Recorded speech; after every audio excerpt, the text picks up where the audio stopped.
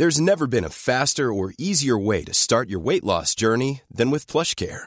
PlushCare accepts most insurance plans and gives you online access to board-certified physicians who can prescribe FDA-approved weight loss medications like Wegovy and Zepbound for those who qualify. Take charge of your health and speak with a board-certified physician about a weight loss plan that's right for you. Get started today at plushcare.com/weight loss. That's plushcare.com/weight loss. plushcare.com/weight loss. Hey there, it's Michelle Norris. I'm host of a podcast called Your Mama's Kitchen. When I travel, I'm usually looking for a way to find a taste of home when I'm not at home. And one of the things I love to do when I am at home is entertain. And Airbnb allows me to do that. When I was in California recently, I rented a house that had a great kitchen. And when we were sitting around the table, we were all thinking, we're in someone else's house. Someone could be in all of our homes as well. If you have a home, but you're not always at home, you have an Airbnb. Your home might be worth more than you think. Find out how much at airbnb.com/host.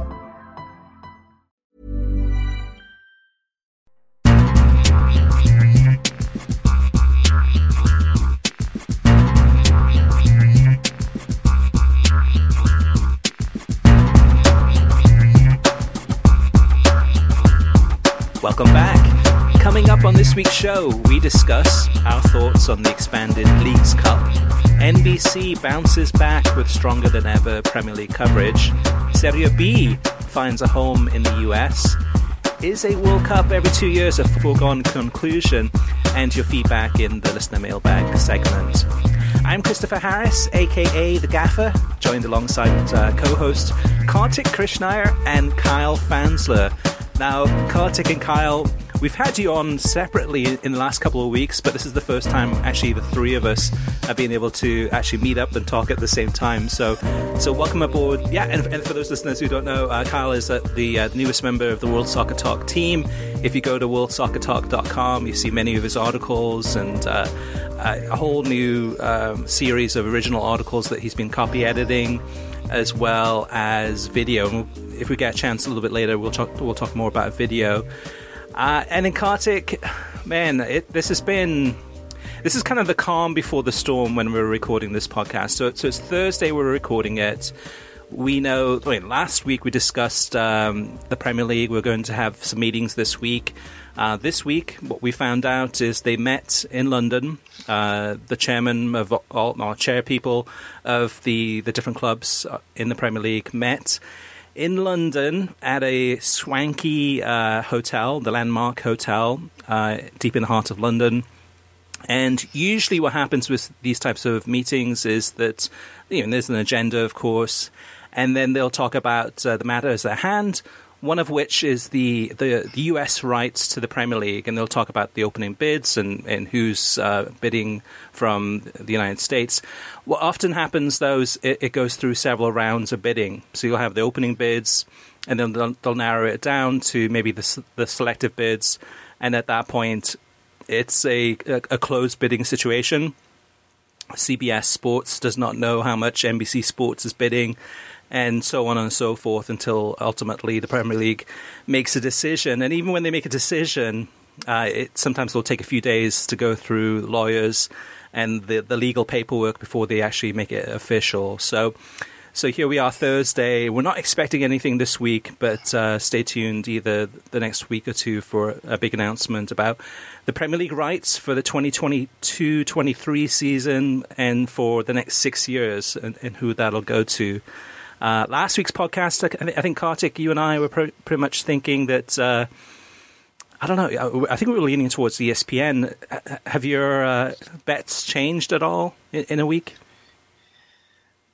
I guess the people I talk to around the broadcast industry all seem to think CBS has the best shot to take the rights from NBC. If someone does, in fact, take it from NBC, there is, as we talked about last week on the podcast, a certain degree of concern among people in the industry whether NBC is willing to pay $2 billion for 6 years for Premier League rights in the U.S., and that there seems to be a pulling back from sports once again, which we've seen previously from NBC, as I've talked about repeatedly on this podcast, except that was when NBC was owned by General Electric. Now, Comcast, you would think, is more invested in live programming and streaming, although, again, they're primarily a cable provider, right? So that's where the conflict comes in with streaming. I don't know. I still think NBC has an edge. CBS definitely, if CBS can take this, they become the primary player in soccer rights very, very quickly in this country, 3 years after not having any broadcast rights at all in the sport. And this just reminds us that when you have these 3 and 6 year deals, rather than the long 10 and 15-year deals that we're seeing, particularly from college sports in the United States, that this situation can turn around on a dime. Remember, Chris, it wasn't long ago we were talking about ESPN being completely out of the club game outside of MLS. And then you have Serie A 3 years right cycle, Bundesliga flips, and La Liga flips. So now they've lost Serie A, so that they've gone through a cycle of that. But there is an ability to pick up rights quickly in this sport that there probably isn't in other sports. And CBS, under their Sean McManus and their other leadership, see the opportunity. So I think they have a good shot. Yeah, we'll get more into that a little bit later as far as some of the other players that might be interested, other than just CBS and ESPN. But before we go there, let's talk about some of the things we've been watching from this past week and from the world of football. And I know, Kyle, I know last weekend you were definitely occupied with the Alabama-Florida game, the college football game. But beyond that, though, you mean PSG is an interesting story. I mean, for me personally, I probably watched more Ligue 1 this season than I have in several years. It is a really good league, some really good teams, some great talent coming through, often going to much bigger clubs, Real Madrid, Arsenal, etc. But for you, Kyle, what are your thoughts about PSG, and can they make the addition of Messi work in the system or not? Yeah, first off, I want to say thanks for talking about the Florida football game, even though they did lose. That was a very fun game to be at. But yeah, you talk about Ligue 1, how it's gotten a lot better. Lyon obviously going to the Champions League semis 2 years ago, PSG to the final 2 years ago, and always to making a deep run in the competition, relatively speaking. But everyone expected PSG to add Messi on and come out shooting out of the gate. But they go up against Club Brugge in the Champions League, and you could really make the case that they were outplayed by a Belgian side. And that's no slight to Club Brugge. It's just PSG looked, in my opinion, from watching the game, pretty dreadful. And I'm a pretty big Messi supporter. I think he's, in my opinion, the greatest of all time. But he just doesn't look the same way he did for Barcelona. And I think that he's trying to bring that style of game to PSG. And what they've done over the last couple of years is obviously successful. You know, how many Ligue 1s have they won? How many French Cups have they won? And he's trying to bring that style from Barcelona to PSG, and they don't really play the same game, I think it's pretty safe to say. I think that they will sort it out. I think that's a big responsibility of Mauricio Pochettino. I mean, you already see the conflict starting to rise up between him and Messi. They're not shaking hands as he subs Messi off in a Ligue 1 game. I do think they'll figure it out. I think it's honestly hard to not figure it out when you got Neymar, Mbappe, and Messi occupying your front three, and then they have one of the best defensive combos and goalie combos in the world. So I think it's just a matter of time, but really they should figure it out sooner rather than later, because you could argue Club Brugge is going to be their easiest Champions League opponent. It's not an easy group that they have there, with Man City coming up next. And who knows, maybe Messi missing a couple games with an injury gives him the right state of mind and kind of allows the rest of the team to figure out how to work. And then once Messi does come back, they'll have a formula ready for him. It's interesting, too, watching that PSG-Metz game midweek, I think on Wednesday. The way that PSG plays without Messi, I mean, Messi injured, not able to play, but the way that Neymar plays in this team, he plays as a number 10. He's the creator. He's the one that's doing the through balls or the crosses into Mbappe, and Mbappe,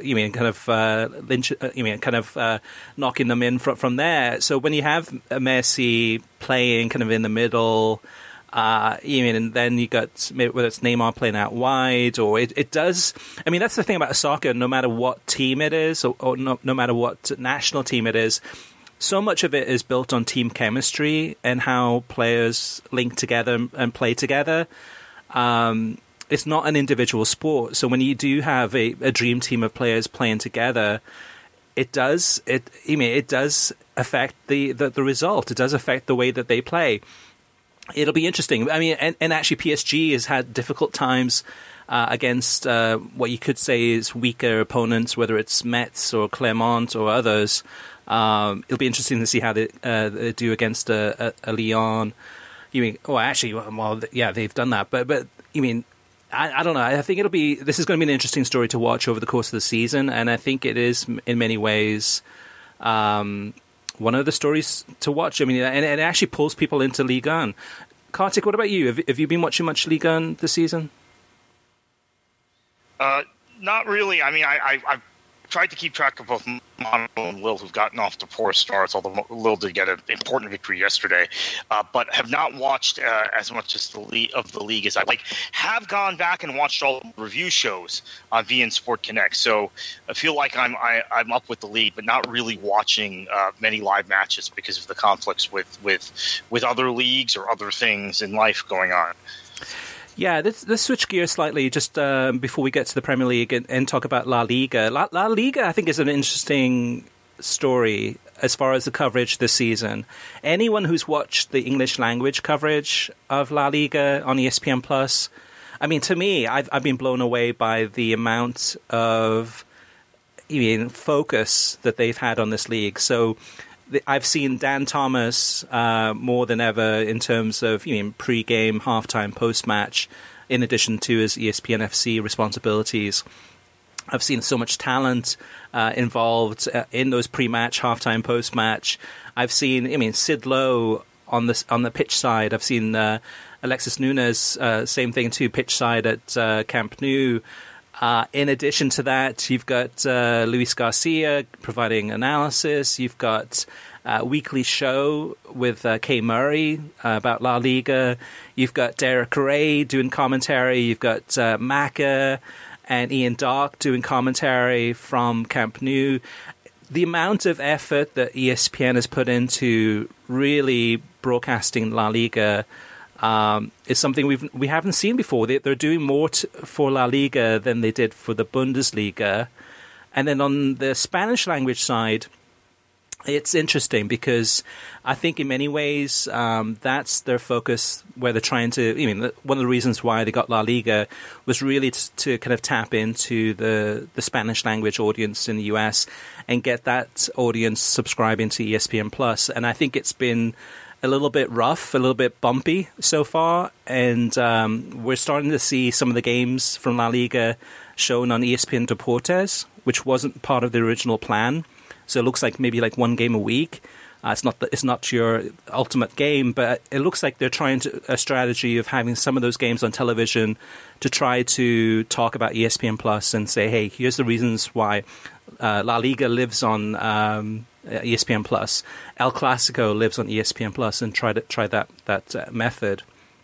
Kartik, from what you've seen so far, do you think it's working on the English language side and the Spanish language side? Whether it's working to draw new fans to the league or not, I don't know. I mean, there's a lot of promotion for La Liga even during college football games on ESPN networks. But by the way they did with the Bundesliga last year, I mean, in fact, Serie A fans were complaining a year ago at this time. Why has ESPN not shown this level of commitment to Serie A, where they're mainstreaming the Bundesliga? They're featuring it on SportsCenter. They're advertising for it during college football games, etc. Now we see the same thing with La Liga. I think their studio coverage has been impressive. Their use of talent, Alexis Nunes, Luis Garcia, etc., Kay Murray has been very impressive.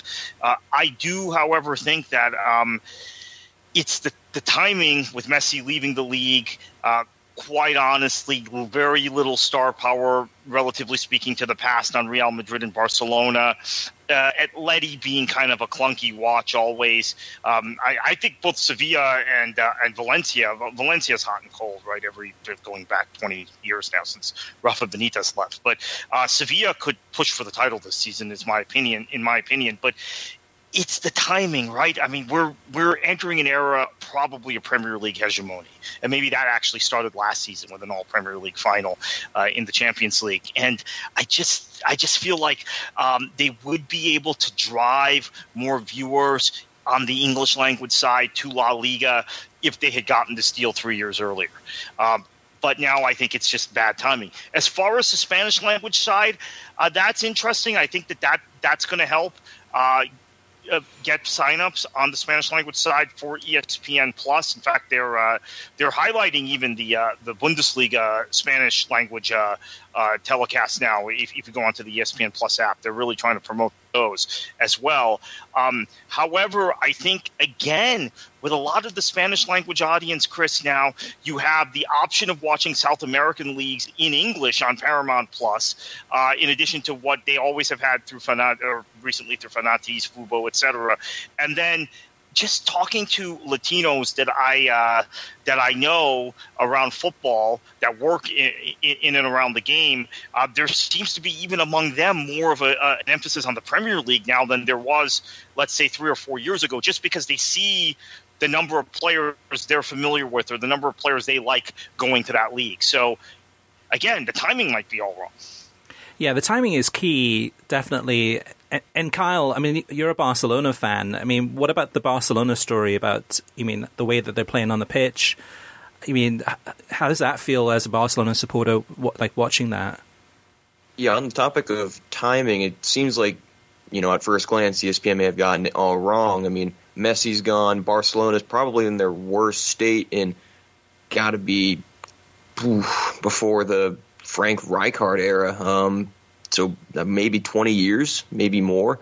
But I think ESPN, what they've done with La Liga is pretty impressive considering all of that. I think that they're really making that hard investment. We know that broadcast and the live broadcast from Spain, I know they made a big deal about how the crews and the studios going out to Camp Nou in Barcelona was the first time that's ever happened for a U.S.-based audience. And I think that their investment towards that, considering that, all the other factors with Barcelona not being great, Real Madrid, like as Kartik said, the star power is not really there like it has been in the decade prior. I think that it's hard to say, obviously, because we don't know the exact viewership and we won't know that for a little bit. But I think what they're doing is honestly pretty impressive, just given the circumstances. It is impressive, but again, going back to that timing that both you, Kartik, and Kyle mentioned, it is like the worst timing possible because you look at the crowds, and you look at Camp Nou, you look at Real Madrid Stadium, Bernabeu, pardon me, and no matter where you see in La Liga, it's half empty stadiums because of strict COVID rules in those areas, and then you look at the Premier League. And it's full capacity, fans chanting, singing, going crazy. And it does make a difference, I think, when you're watching a game from whether it's the Emirates or Etihad or Goodison or Anfield, you name it, wherever it is in England. To me, I'm drawn in by the fans singing and chanting and that, as well as the football, the soccer. And I think NBC's stronger than ever Premier League coverage in terms of what they're doing, Kartik. What's your take on that? Yeah, I think without question you see the NBC stronger Premier League coverage this season. It has a lot to do, quite honestly, and I know a lot of listeners aren't going to want to hear this, with Peacock. And I think the flexibility Peacock with the limited number of interruptions, no ads, etc. You can go to whatever time period, less rigid in terms of commercials, has given NBC. I think the studio programming has been better when it's on Peacock than when it's on NBCSN or on on over-the-air NBC, that one of the things that I've always complained about with NBC's Premier League coverage is that they load commercials up. Logically so, when you think about the construct of soccer as a television sport, in the pregame show, the postgame show, and at halftime, to where you would get very little out of the studio shows. That seems to be different now on Peacock. Plus, they've got Ronaldo, in my opinion, the greatest player of this generation, back in the Premier League. They've got compelling stories with Liverpool back with their full allotment of players. Harvey Elliott's now down, and he'll be out till January. I think with Liverpool, Chelsea, and Manchester United, you've got some great stories and eyeballs, those being three very, very popular teams in the U.S. Chelsea touring of the U.S., and Chris, you and I have talked about this for years. Chelsea coming to the U.S. every year created a built-in fan base for them. In addition, Liverpool and Manchester United probably have the greatest support outside of Real Madrid and Barcelona in terms of English language-speaking fans in the U.S. Maybe they have more support. So when you talk about those three clubs potentially being competitors for a title, those three clubs, I think it's a great time for NBC. The one thing NBC has missed out on is Manchester United pushing for a title in the 9 years that they've had the rights. Sir Alex Ferguson left the summer before NBC took over the Premier League rights. And even though Manchester United has finished second twice in the league in that period, they have finished well behind Man City both those seasons. This year, they may genuinely be able to push for a title, and that's just a win for NBC in every way possible. Yeah, I think in many ways, when I watch NBC so far this season, is that they seem more focused, like kind of laser focused on the analysis they're giving. So I think everyone from Rebecca Lowe, the two Robbies, etc., have kind of seemed to have stepped up, whether they're re-energized, thinking that they may lose the rights to the Premier League and they want to kind of give their best showing. So even if, say worst case scenario, NBC Sports loses the rights to the Premier League, where does that leave the two Robbies? Where does that leave Rebecca Lowe? Do they start thinking, okay, whoever gets the rights for the next 6 years, maybe this season gives me that motivation, that incentive to go ahead and try my best, show how much I'm preparing for these games in terms of my analysis and the takes I'm sharing. I want to give the best representation of who I am, so that if CBS comes along and says, you know what, let's talk to Robbie Mustoe or Robbie Earle and say, hey, would you be interested in coming over to us with CBS Sports? I think that's definitely a possibility. And that's one of the reasons why I think that their analysis has been better. For me personally, Kartik, and Kyle too, Kyle, you may disagree on this one, but one of the reasons why I'm actually kind of been enjoying the Premier League coverage on NBC Sports a little bit more this season than in previous seasons is there's no Men in Blazers. So there's no corny cheeseball kind of like, okay, and now we're going to go off to Men in Blazers. And to me, which is completely unserious and completely, this is what they are, right? I mean, just kind of fun and just focusing on different things, whether it's memes or whatever. To me, it's more of the serious coverage that we're getting from NBC Sports. And for me, without them being in the actual kind of on the platform, on the network, it actually makes me enjoy it better.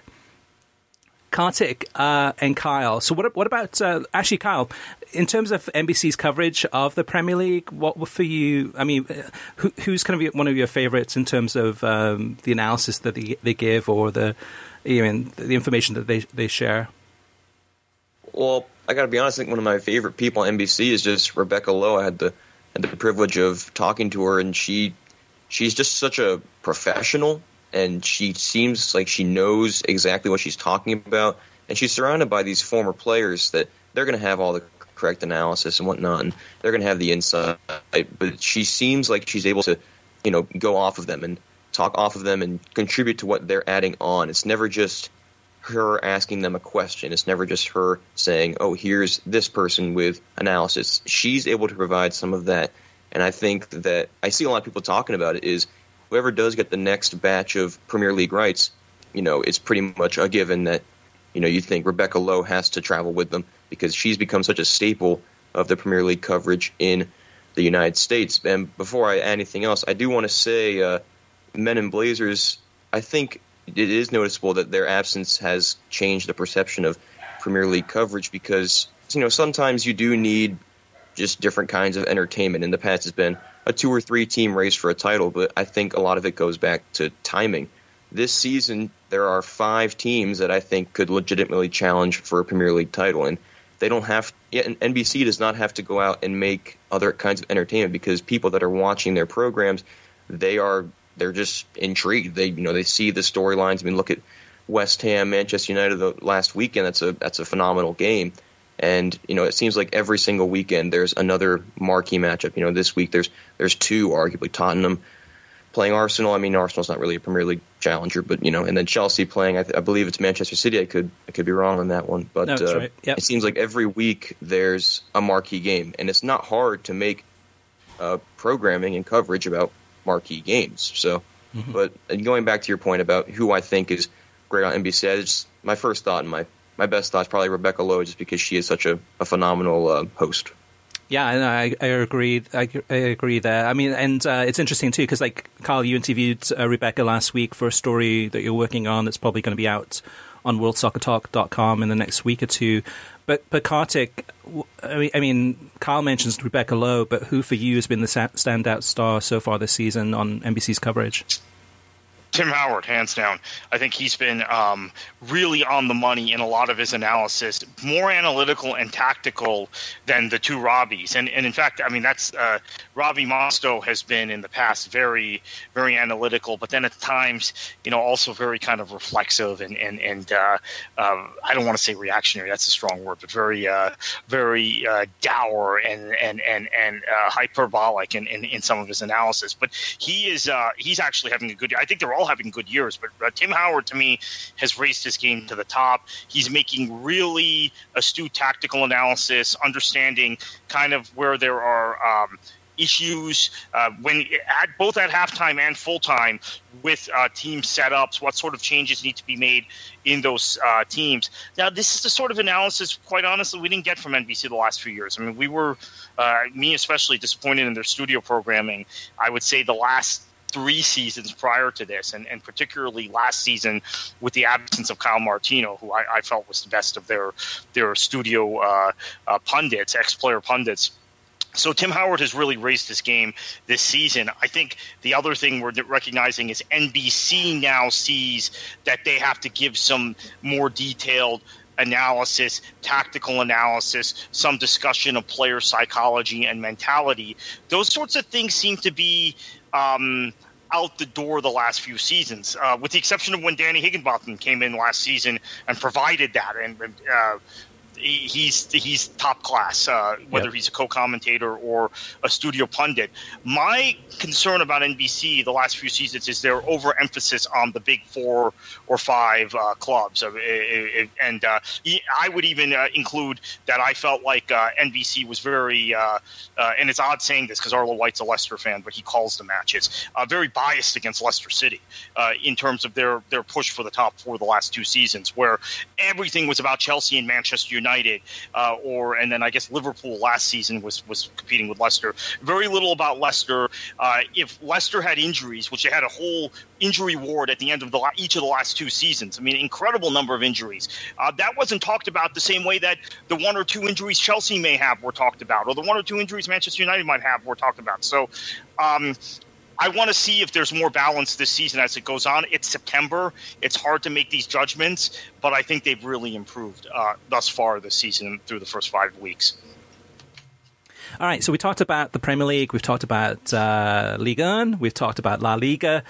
Just one more thing I want to mention, and that's Serie A, and that's CBS's coverage of that league. Calcio e Cappuccino, which is their weekend show, which is... It's interesting to watch. If anyone hasn't had a chance to watch it yet, definitely check it out. It's a lot of pre-match build up to the games. It's a lot of Italian Americans on set talking about their love for that league, talking about the storylines, the talking points, the tactical analysis, etc. It's interesting because this is a person I know of as a player, but have never seen on television. But Mike Grella to me, is their standout star. He watching it last week, had some really good tactical analysis. And what I found out later is that actually he was or is a scout for Major League Soccer. And that was really good. That was something I did not expect and was really impressed by. So if you haven't had a chance to watch Serie A much this season, definitely check out Calcio e Cappuccino, which is usually on Paramount Plus. All right, so matches to watch this weekend. For me, I'll go first. Chelsea against Man City. I mean, that, to me, is an intriguing match. Saturday, 7:30 a.m. Eastern Time on NBCSN, which is at the same time as Man United against Aston Villa. The Villa United match had to be moved because of, I think there was something going on, either a concert or something. But anyway, Chelsea against Man City Saturday. I mean, that's a perfect way to start the weekend, I think. Kyle, what about you? What's your pick for the weekend? I was kind of scared to pick this game, but I did say it's Arsenal against Tottenham on Sunday at 11:30 on NBCSN. I'm daring to say it. I think Arsenal's on a decent run of form. I think it's 4 wins in their last 5 games. Obviously, there was a 5-0 loss in there against Manchester City, but we won't talk about that one. But, you know, you can never go wrong with a North London derby. Tottenham, I think they're trying to bounce back after getting, in my opinion, demolished at the hands of Chelsea last weekend. So I think it's an important game, a good litmus test for both teams, especially for Arsenal, who's, you know, already trying to make that slow and that grinding climb out of the bottom half of the Premier League. Yeah, and definitely a good win for them midweek in the League Cup. Kartik, what about you, Kartik? What's your pick? I say Gladbach Dortmund because there'll be a ton of goals in this match just from an entertainment standpoint. Dortmund can't defend. It doesn't matter who their manager is.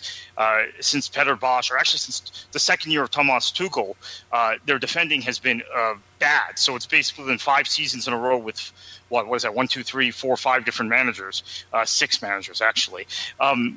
The defending still continues to be bad under Marco Rose, but this is him against his former side, and you're going to see, I think, a very, very open, entertaining match, 12:30 p.m. ESPN+. Yeah, last weekend's goal by Erling Haaland, just his last goal in that game was just, I mean, incredible. If you haven't seen it, definitely check that out.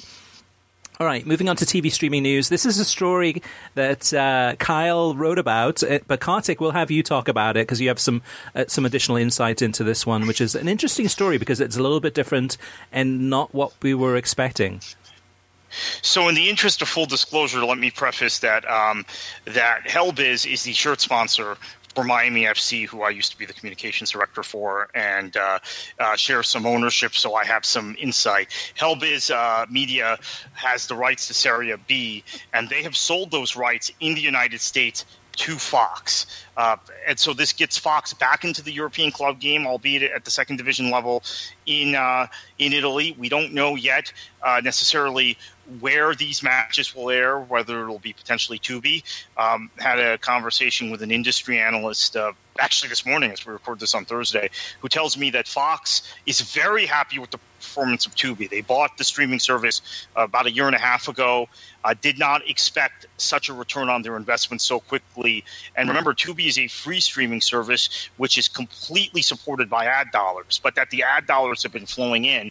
And because there's such a library of, I guess, B-rate programming more than anything on Tubi, but stuff you can't find elsewhere, that it's actually been very, very useful and successful for Fox. And now we're going to see more live programming moved over there, and Fox sitcoms, etc.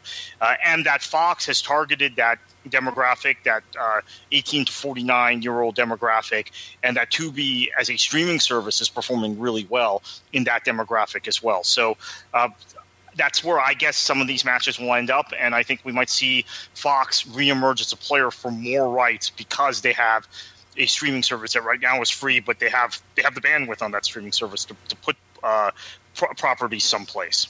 It'll be interesting too because, I mean, another ad-supported free streaming platform is Pluto TV, which is owned by CBS. But if you take a look at kind of the streaming landscape, and you look at, in terms of when it comes to sports, you look at, or even entertainment, you look at ESPN Plus or Disney Plus, near the top with Paramount Plus and Peacock a little bit further down, and so on and so forth. And then kind of the bottom tier would be the Pluto TV and the Tubi.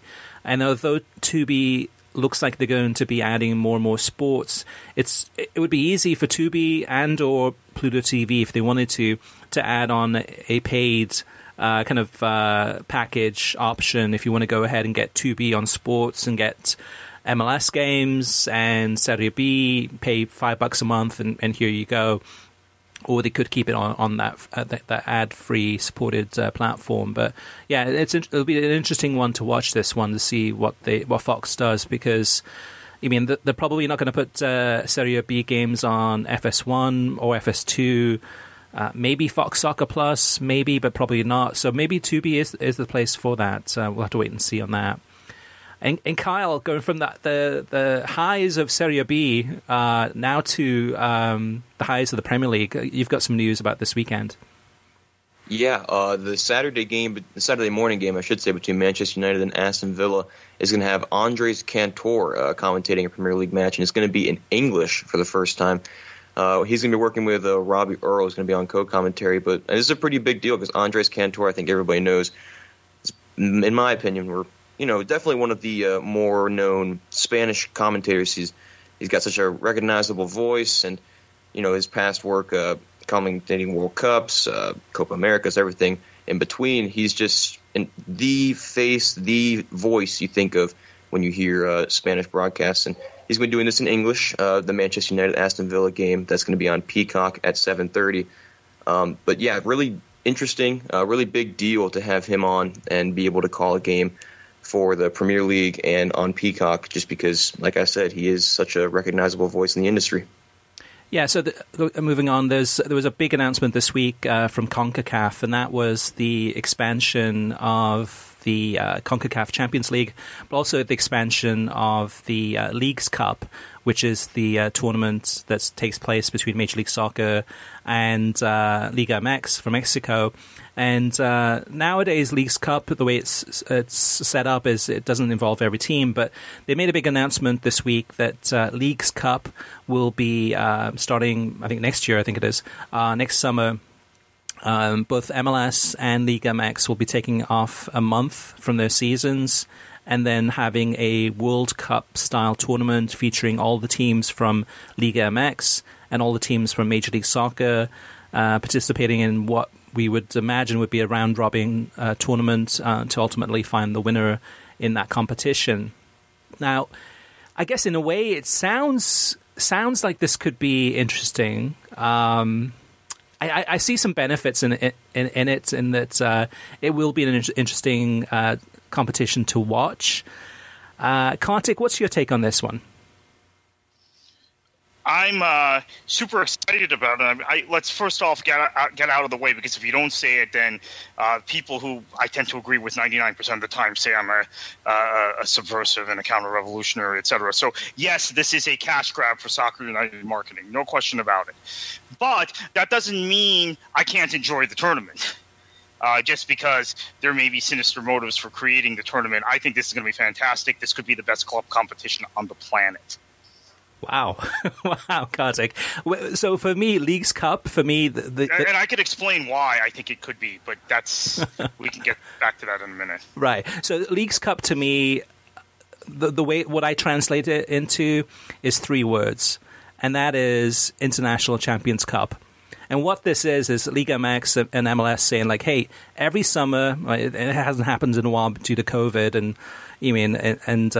Copa America and Euros and stuff like that. But every summer, here's all these teams from Europe that come to the United States. And usually during the month of July and early August, they play these games. Real Madrid against Man United, still, I think, the record breaker for the most fans to watch a soccer game in the United States, over 100,000 people. All these people come in making a ton of money. For the most part, sold out stadiums, but it's in the last couple of years of that tournament, definitely attendance has been lagging. But I mean, what can Liga MX and MLS do to basically compete against that and push out International Champions Cup and say, hey guys, there's too much going on. There's not enough space for your, Real Madrids and AC Milans and Barcelonas, etc. That's my take on this. It's purely a way to drive that business out.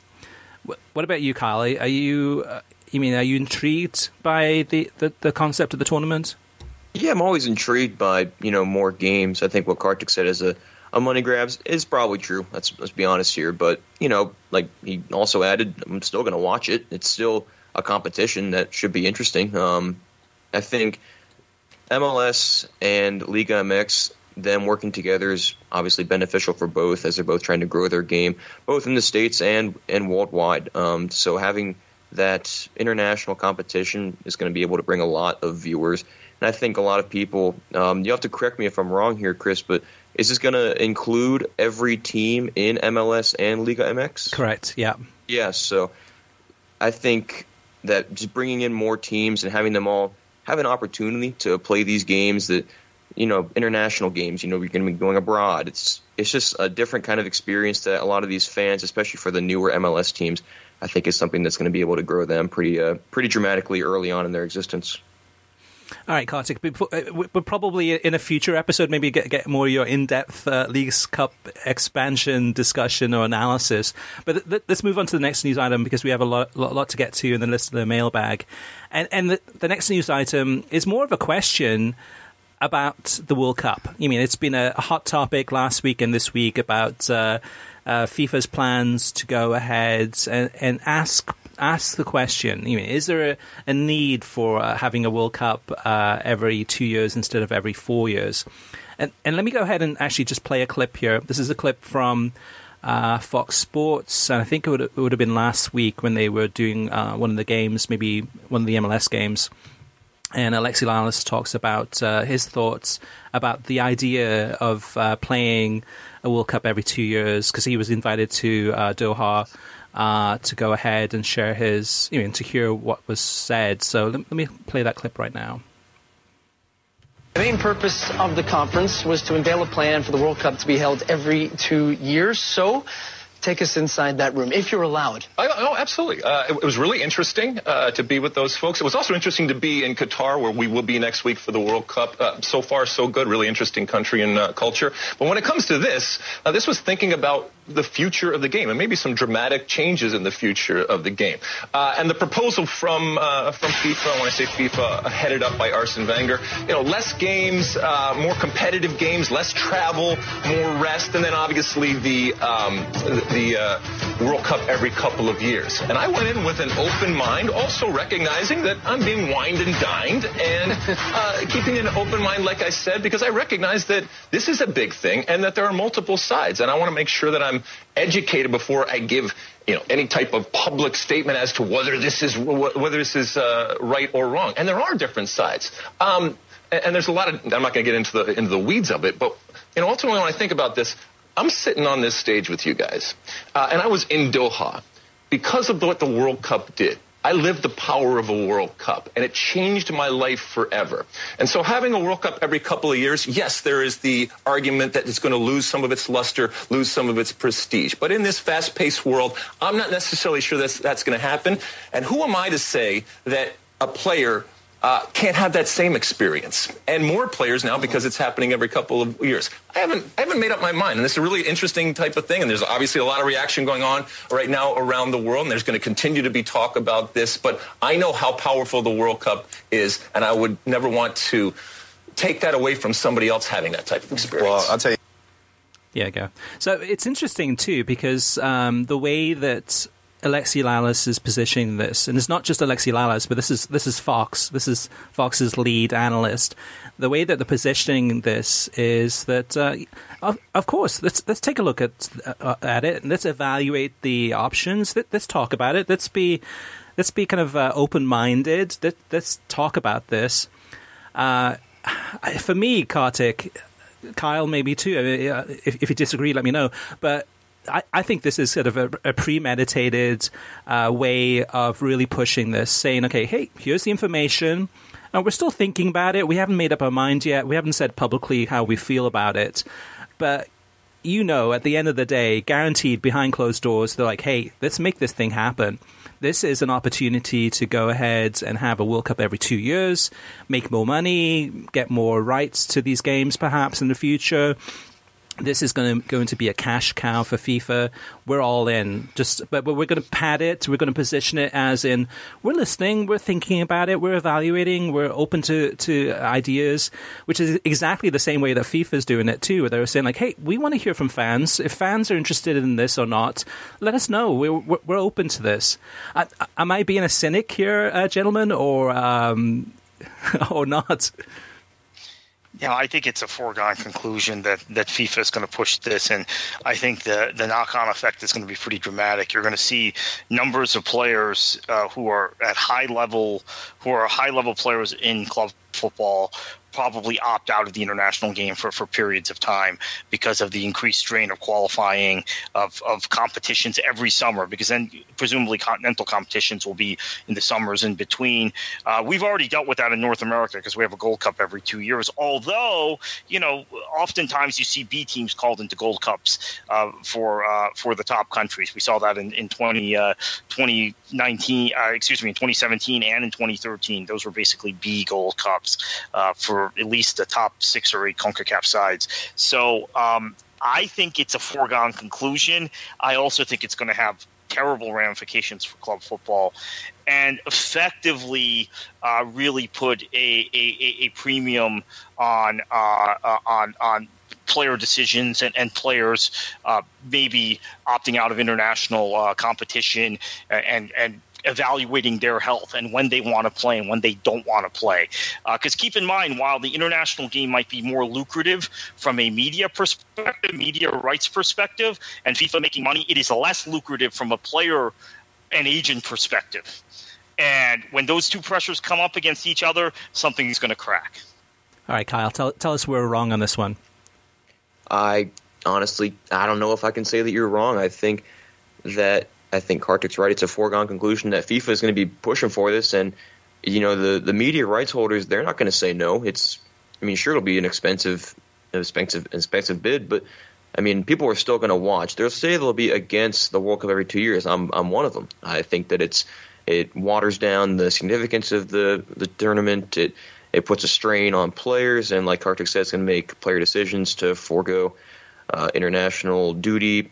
I think that, but the media rights holders, they're not going to say no. People are still going to watch, and they're going to pay money because they know that fans, despite, saying that I'm not going to watch this, they're still going to watch. People are going to want to watch Spain play Brazil because it's a marquee game. It features marquee players. Even if, the 1 or 2 stars for those teams aren't there, it's still a good game. And I think it's a shame that FIFA's pushing for this. I know that there are some supporters, and obviously those are a lot of people against. It's just, I think it'll be interesting to see how FIFA, not only FIFA, but also the media rights holders push it, because, Fox, they, like you said, Chris, they are kind of like, we're going to give it a look. We're going to see what it's like, but behind closed doors, that they're already saying, we want this bad, because it's just so much money involved with the World Cup, and every 2 years, it might be less money per World Cup, but I think the grand total is just going to skyrocket in that regard.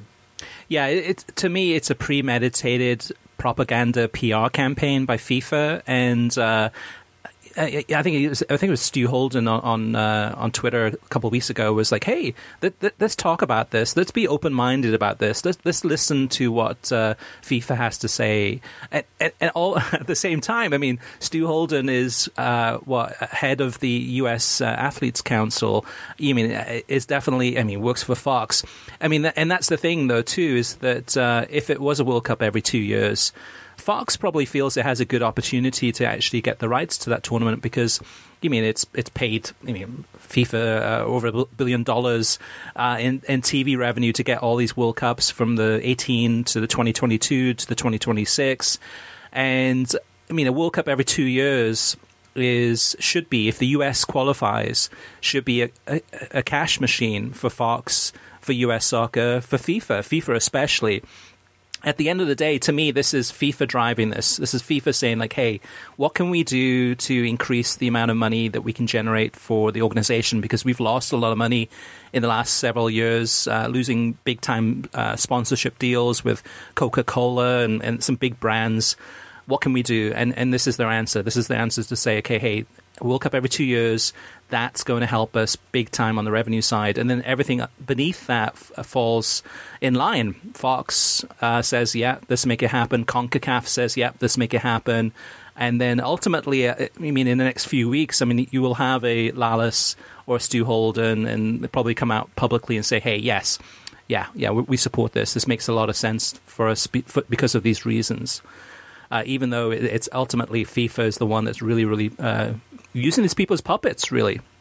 I mean, that's my take on it. Let's move on to listener mailbag. We've got a lot to get to. Nick is up first. Nick says, thanks as always for doing the pod. It's a must listen every week. And I understand why the Premier League is able to outdo the major European leagues in international broadcast deals due to production value, brand value, English as an international language, etc.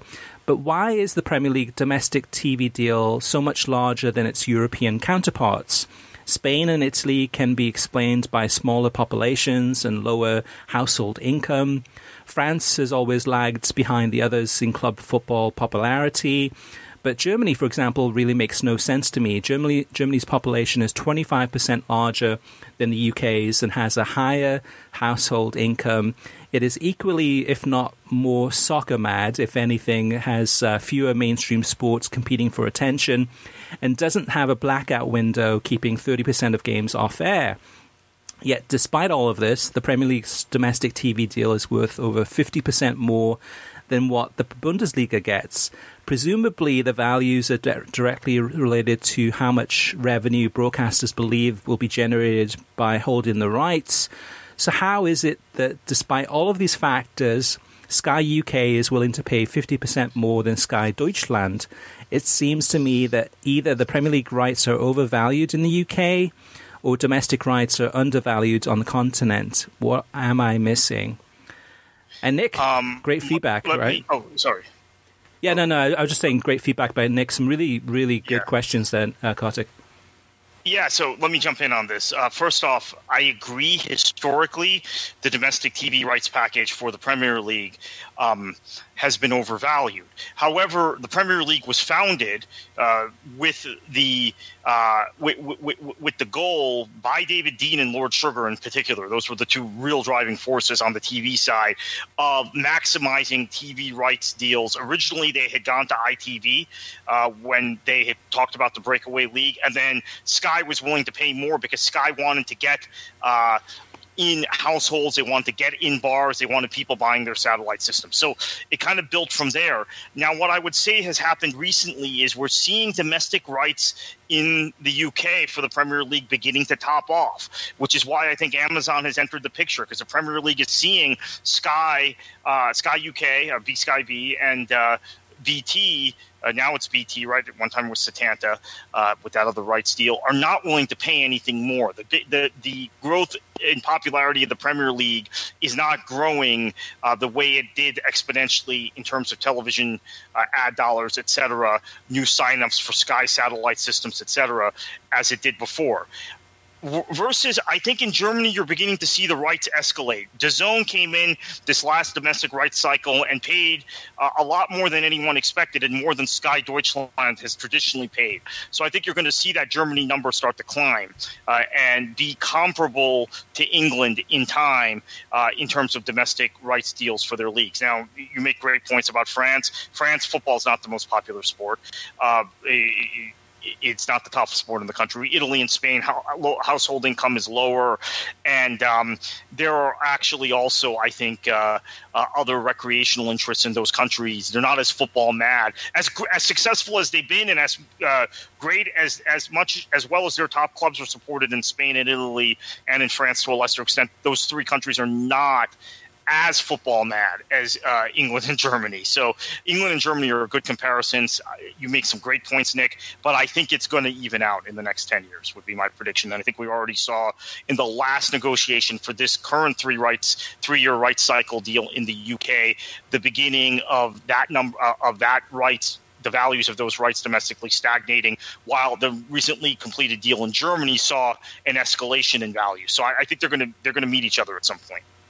So Chris says, when it comes to NBC's future with the Premier League, I agree with Chris's analysis that the TV and streaming sides are at odds with each other over how to proceed in terms of bidding. This infighting was one of the main reasons why NBC lost the NHL to both ESPN and Turner, because NBC could not decide on the amount of games they wanted to put on linear TV and streaming. If NBC loses the Premier League, in my view, then they need to go after the rights to Major League Soccer, because if they don't, they will end up in the same position as Fox, as when it comes to soccer with the Spanish rights to the World Cup, the Olympics, and Liga MX via Chivas, but that's it. Michael says, great podcast, thanks for the insights. Haven't thought about HBO Max with a possibility to air matches on TNT or TBS owned by Warner Media.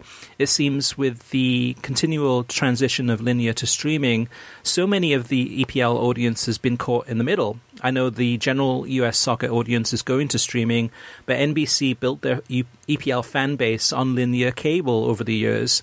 If this was 5 years from now, the decision for EPL to go all in on a streaming solution in the US would be an easy one. This will be very interesting decision by the Premier League, and maybe the driving force will be the highest bid coupled with the growth of streaming and not initially losing audience from traditional cable subscribers as streaming continues to mature and grow. JP says, it seems like if you two were handicapping this decision about the Premier League, it's ESPN or CBS in the lead if an Amazon type doesn't swoop in. The fact is, at this point, it does not bode well for NBC Sports. As you mentioned, if they're struggling with the current contract to profit and drive Peacock subscriptions, then they very well could be put in. They could very well put in a token bid they know won't win and walk away. That is what they did with the NHL. Everyone speculated it meant that they're all in on the Premier League, but maybe just the start of their non-NFL retreat from live sports. If that's true, I actually can see the justification. Sports rights fees are spiraling out of control. At some point, it's not worth it. If there's not a critical mass of viewers like the NFL and big-time college football. If EPL still wants that air of exclusivity, they might be better off with CBS over ESPN, provided the bids are in the same range. Shared with Serie A, but no one, not even a Serie A fan like myself, would see it as a threat to peel off EPL viewers in the short or long run. In addition, if the Premier League compares what CBS has done with studio coverage for their properties versus ESPN, they know CBS will provide an excellent product that will make the Premier League feel important.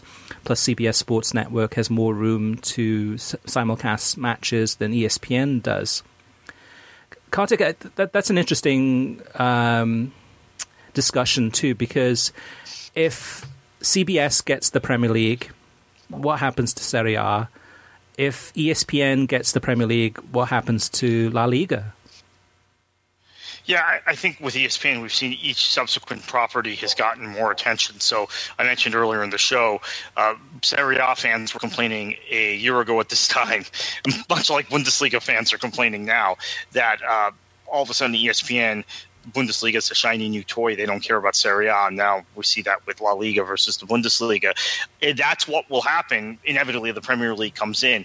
Now with CBS, it's particularly for those Sunday kickoffs that would be pushed to CBS Sports Network, with CBS Network Television being completely NFL driven on Sundays in fall, and then college basketball and golf Sundays throughout much of the rest of the year. You would see that being CBS Sports Network.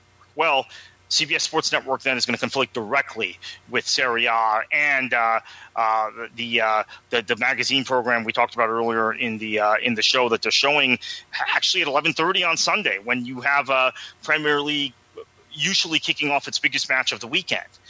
So that's a potential issue there. I do think Premier League fans who complained about Peacock need to get used to the idea that more and more of this is going to be on streaming. Although, however, let me point this out really quickly, Chris.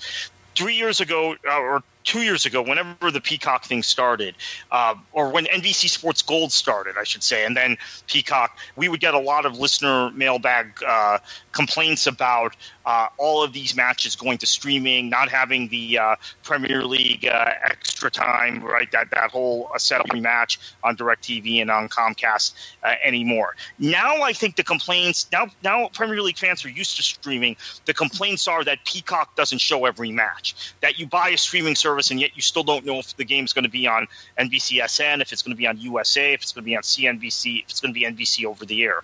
So I don't think there's as much of an aversion to streaming as maybe we had thought a year or two ago. Now the problem is if you're mixing and matching and you're putting things in different places and you don't even know when games will be on demand. So Peacock matches are available on demand immediately on Peacock after full time.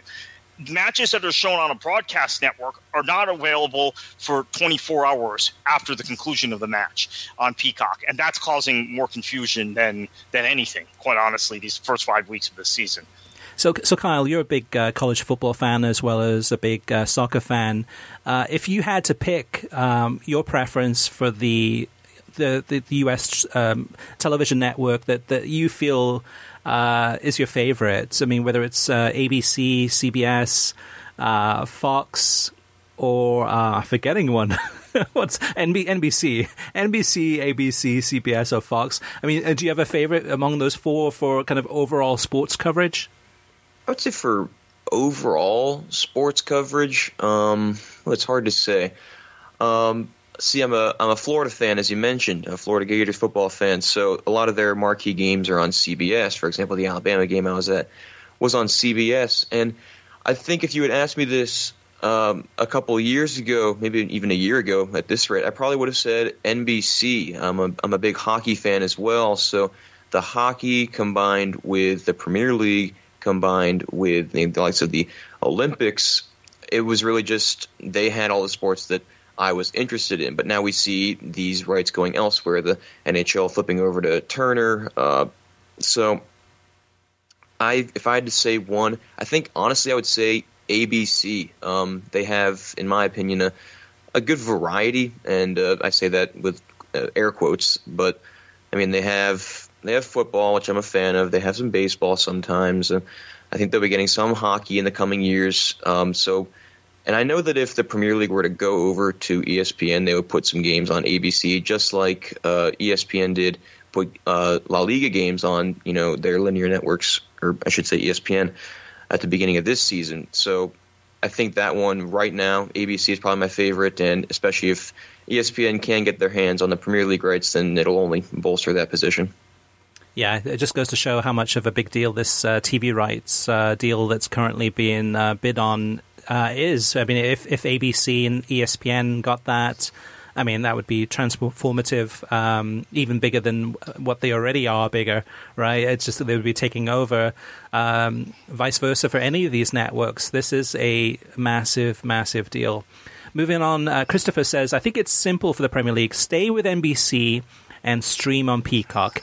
To me, it would seem stability is important, and keeping your product on a channel that you have been on for some years is positive, because everybody now knows if you want to watch the Premier League, get Peacock and watch on NBC or USA. It's promised to be shown on a cable channel and streamed. And as we see, La Liga is not getting much exposure beyond ESPN Plus, not compared to the Premier League. And there's definitely, I mean, going back to kind of that first segment we talked about kind of the poor timing, unfortunate timing of ESPN and La Liga. At the end of the day, the games I've watched from La Liga this season hasn't been that interesting. It's, I mean, the level of soccer is not that good for the most part. I mean, there's been some blowouts. But it's not, I think, a league that's coming up in just general conversation among soccer fans right now. There's not I mean, yes, as far as Barcelona's just kind of fall from grace, but I don't know. It's just not the sexiest of leagues. But you don't have so I think this is the problem with La Liga. You haven't had – in fact, I had a colleague of mine who's a soccer guy. I'm working on a soccer project with him the other day, asked me about beIN Sports and thought that they were like 11 sports. And I told him La Liga had been on beIN Sports the last 8 seasons. And he's like, well, I guess it's because I don't watch La Liga because it's not interesting and the same teams win it every year. Yet that same person would tell me, hey, Serie A is more interesting because we've seen AC Milan fall to 8th place in the league. We're seeing Juventus. They came back yesterday, but it looked like they were going to be stuck in the drop zone after 5 fixtures. So what's happened in La Liga is you've never had Real Madrid or Barcelona fall out of the top 3 in this era. So that gives soccer fans who are Premier League driven, admittedly, English language dominant Premier League fans, this sort of reason to just dismiss La Liga and say, hey, it's not interesting. So it would actually be really good if Sevilla won the league this year somehow, and I think that would help make La Liga more compelling to the average fan. Because I have people tell me that even when I say, hey, Juventus won Serie A every year for 8 straight years, those same people come back at me and say, yeah, but Milan fell to 8th, Inter fell to 6th, we saw Roma finish 2nd, we saw Napoli finish 2nd, we see Atalanta in the top 4 quite often, we saw Udinese push at one point. Spain hasn't had that. Now, I actually believe Spain, top to bottom, was the best league in the world as recently as 2 or 3 years ago. Premier League fans don't want to admit that. But these things, you have to convince people in 30 seconds to a minute as to why Spain is more interesting and the football is more interesting, and you just can't do it. So that's, I think, a problem for ESPN. I think it's a bigger problem than that, though, Kartik. I think even if, I mean, Lille won the Ligue 1 last season, but I don't think we've seen an increase in number of people watching Ligue 1 this season. Well, maybe because of Monaco won it recently also, which people forget. And La Liga, I mean, you look at La Liga as a product, and you watch the games, the coverage is good, the production value is great. There are some really interesting stories as far as the teams. I mean, whether it's Athletic being in the Basque region, in Barcelona in the Catalan region, and there's different regional differences that are interesting. But there's no Americans playing in the league. I just don't get the sense that there's a lot of people talking about La Liga. I mean, when it's Barcelona and Real Madrid winning everything, the super teams playing, 2 of the best teams in the world at that time when they were on top with Messi and Ronaldo, I think people were talking about it much more then than they are now. And even if Sevilla win the title, I just don't get the sense that it's going to make much of a difference when you have the Premier League basically monopolizing almost everything. It seems to be from a world soccer perspective. So Kyle can really appreciate this analogy. To me, the Premier League, and I've said this for years on the show, but Kyle hasn't been on the show previously, so or at least with me at the same time.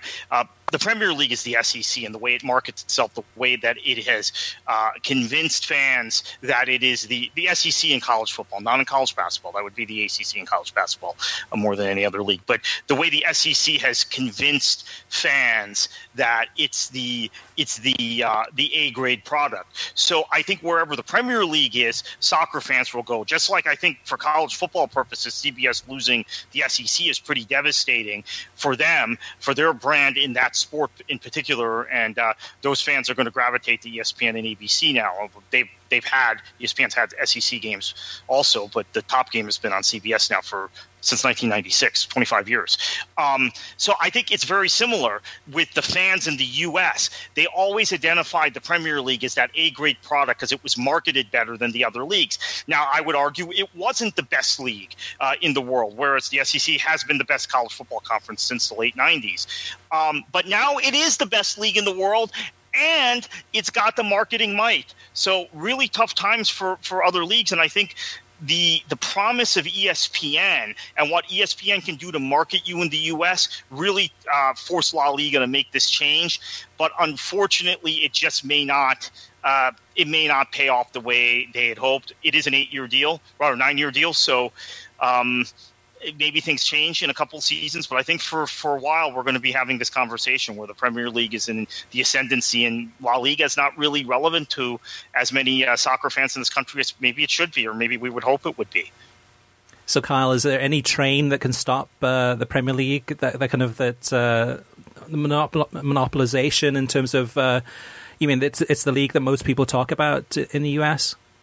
Yeah, I don't think there's any stopping that train right now. I think the SEC to the Premier League analogy is perfect because, once the SEC got rolling, they were like, all right, we have the power. We're just going to build on it. And I think right now they have a stranglehold on the rest of college football despite, the Big Ten making a push. And now there's like some allegiance forming between the teams outside of the SEC, whatever. But and then the Premier League, their teams, the teams that are in the Premier League, know that they have the power because the top six, even though you could throw Arsenal in that mix, I think they still have a lot of power in terms of media and broadcasting, but maybe they might not be the best on the field. I think those top six still have control, and I think that there's no stopping them and stopping the Premier League from taking the reins the same way the SEC did in terms of, total European control or domination in terms of broadcasting rights. All right. Let's move on. 2 more comments to go. Jason says, in addition to streaming services, soccer growth can be contributed to YouTube channels as well. CBS and NBC provide great highlights package of games. You can get highlights from smaller leagues, teams in nations such as England and Scotland. Also, the talk and commentary side has grown the most, centering around the U.S. men's national team. And I'd agree there. I mean, when I talk about streaming services, YouTube's one that we often kind of don't even mention. We don't even think of it as being in the same category. I probably watch more YouTube than I do ESPN Plus or Disney Plus or Paramount Plus or whatever, just for pure entertainment. It's just, a lot of YouTube channels and that I watch and I enjoy that are very, and it's targeted to me. Like whatever I watch, they make recommendations based on that, and we don't get that as much with ESPN Plus. Yes, ESPN Plus should know by now that the three of us and listeners are mad soccer fans. We love to watch these types of games, this team, this league, whatever it may be. And in the suggestions, it seems to be it's still a bunch of stuff. I'm like, I have no interest in this at all. Yeah, Jason makes a great point because I think there's a subculture around USMNT in particular that's grown up on YouTube, which is really interesting. A lot of the discussions that were previously on Twitter or on other social media platforms have now about the national team specifically, not about soccer in general. Twitter is still the king for soccer in general, but soccer conversations have gravitated to YouTube about the U.S. men's national team. So that's a great point, Jason. And I've noticed that in the last 6 to 9 months that there's been a gravitation of people, national team focused people to YouTube, which is maybe a trend for all of soccer. Or maybe it's just exclusive to U.S. soccer. Yeah, speaking of YouTube, World Soccer Talk is getting ready in the next week or two to debut a new video interview series that's going to be hosted by Kyle. Kyle, do you want to just give it like kind of a brief glimpse into what the concept of the show is and who the first guest may be? Yeah, for sure. So the concept we have is kind of like a show and tell, everybody's favorite thing from grade school. So we're going to have on members of the soccer media, maybe former players or people involved in the realm of soccer, and then we're going to have them show 1 or 2 things that they find unique, and that could be anything from a jersey that they have that was given to them, or a boot that means something to them. And then Chris and I were talking about possible things. I know Chris showed me a trading card signed by Neymar. It's things that not everybody would know or think of in terms of soccer, but they are in that regard unique, and it's a really interesting thing. We already had one guest on. He works for ESPN. He's a really great guy. We sat down and talked for 45 minutes, and he showed me a handful of items that he has collected over his career, or things that he's worked on over his career, and it's just it's a really good way to find out more about people. And I think, kind of building off of what Chris and Kartik said, is YouTube, I think, it's let me just say, my friends and I talk about which social media we think is the most important, and I always say if you count YouTube, it has to be YouTube, because YouTube's kind of in a little gray area. You know, they're still a social media. Anyone can post to YouTube and anyone can comment or do anything on YouTube, but now you see NBC puts their entire highlight reels on YouTube. I know the Russian Premier League, they broadcast all of their games on YouTube. We've seen other entire games on YouTube, and I think YouTube TV just builds on that. But it also grows audiences because we see the likes of the England national team. They post just training videos for like 15 minutes that allow fans to see the inside and kind of get to know the players. And we see the U.S., they post like entire compilations of their trips to, say, Honduras, where they show, you know, Greg Berhalter or the players in the locker room just talking. And it allows the players to kind of see more about what's going on and, you know, tie it all together. I think the upcoming thing we have for World Soccer Talk that's kind of like a show and talk series is a good way for you as an audience to get to know members of the soccer media more than you would just by watching them on your TV screen. Yeah, and for me, like my personal club, you know, I follow their YouTube channel or subscribe to their YouTube channel, and because of that, I'm able to watch U23 highlights. I'm able to watch the press conferences, and that's just one tiny little iota of all the different types of content that YouTube has. And yeah, like you mentioned, Kyle, a lot of games on there from the Russian Premier League, as well as DAZN recently doing the deal for the UEFA Women's Champions League competition, where the games will be available through there for free. So that's one to look out for as far as potential additional rights acquisition in the future. Having said that, though, I think Google is very focused on the bottom line. I mean, they make tons of money, but they don't seem to be kind of the type of company that goes out and spends $2 billion on rights to the Premier League. Although, I mean, it would be a game changer for sure. Last up is Dave. Dave says this is in reference to a long-running complaint from many of your listeners regarding the decision from some broadcasters like ESPN Plus, for example, to not air games from smaller teams or leagues unless their people can call it. While on the one hand, I get it because they want to only air matches that look top-notch. But on the other, do they not have any interns who need and want the experience? I'm sure only the soccer nerds who will want to watch the majority of these second division games. But it'll be helpful. It'll help us feel a little less cheated, because right now we're not getting every match like they were advertising. Throw those kids a few $100. They'll probably suck, but at least we can watch those games. And this is something I followed up with ESPN. So I think a few weeks ago, talking about the second division of the Bundesliga and why is there fewer games available this season compared to last. I didn't get a lot of information from them, but I did get some feedback, which is that they never promised that they were going to show every game. They didn't specify how many games they were going to show, and they are showing some games. So I think last weekend there was one game. I haven't looked at this weekend's schedule, but maybe there's one game. But I think Dave's point about maybe it's not interns, but there's certainly a lot of talent at ESPN, and there's. Yeah, I don't know, Kartik. What do you think? Should Chris, they go for it? This is really interesting because I've been working on a project.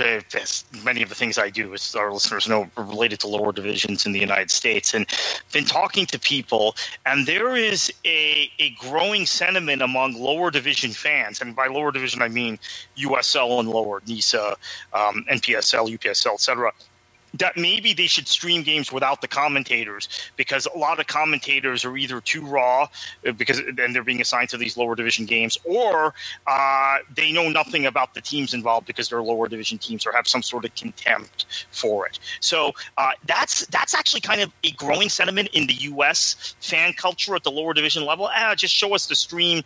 We just want to see the match. We don't need a commentator who's maybe an MLS snob or a Premier League snob commenting on a NISA match. I I wonder if that approach could be taken with lower divisions. Now that we're talking about Bundesliga 2, obviously, and the Segunda both being on ESPN, and Serie B being on Fox. If maybe in some cases when you don't have commentators, it's okay because the people who are watching those matches tend to be really educated about their clubs anyway. It's not like the casual audience you get for top division games, whether it's MLS or Premier League or Bundesliga 1, etc.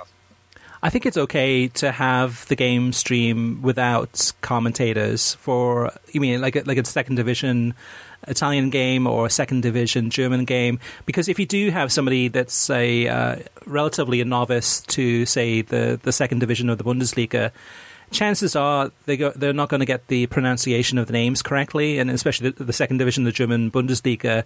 I mean, there's going to be a whole host of different names, and it's a struggle. It's a struggle for us. I mean, we love and breathe the game, but pronunciations are key, and you can imagine too that. If there was a commentator that made a big mistake about a pronunciation, they'd get grilled. They'd get flamed over on social media. So, but I think it's okay. I mean, to me, I would like. I mean, if it's a second division team or league, I'd be okay with the sounds. The crowd noise and watching the games. It's not going to be that as entertaining for the neutral. What do you think, Kyle?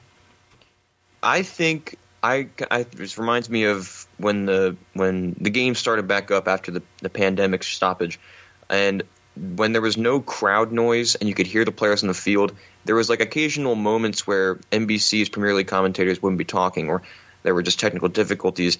And I honestly kind of prefer it that way. I think NBC has great commentators and they provide good analysis.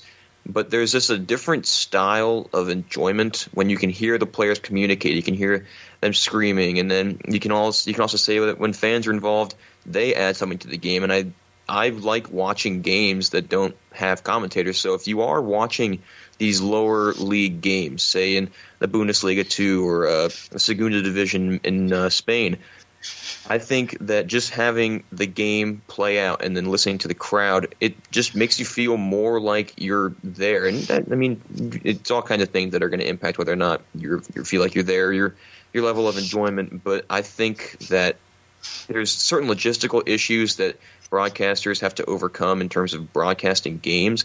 But I agree. I think that if you just throw out the game without commentary, just listen to the fans, listen to the players if necessary, I think that is an enjoyable way to experience a game. Yeah, I agree. I think it's it's definitely, I appreciate being able to hear sometimes what the coaches are saying. So during that pandemic, when we did have, the Bundesliga as one example, where they decided to have the natural sounds coming out of the stadium, which was no sounds other than the players talking and the coaches.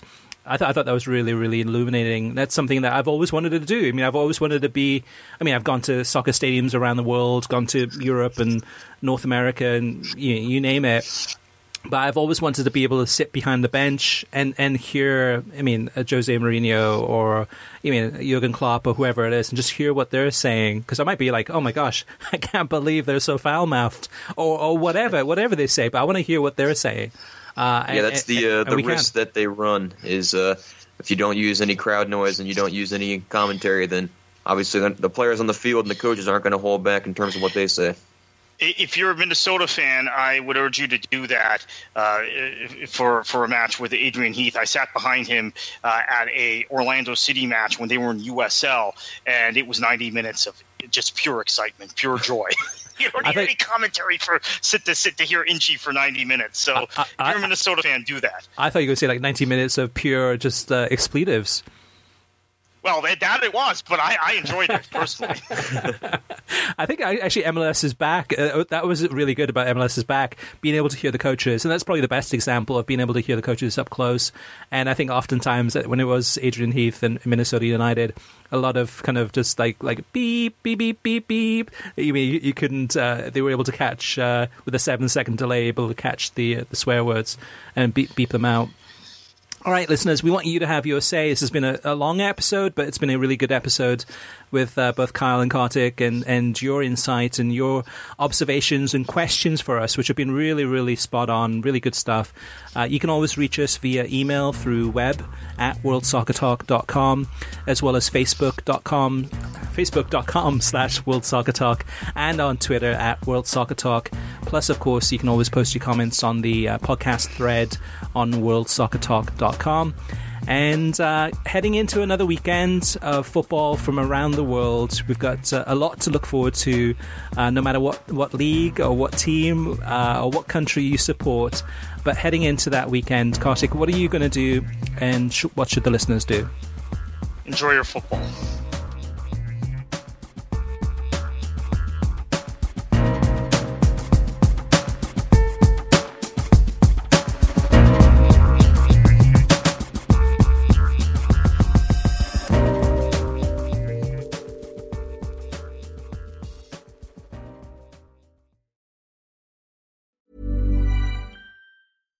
Hi, I'm Daniel, founder of Pretty Litter. Cats and cat owners deserve better than any old-fashioned litter. That's why I teamed up with scientists and veterinarians to create Pretty Litter. Its innovative crystal formula has superior odor control and weighs up to 80% less than clay litter.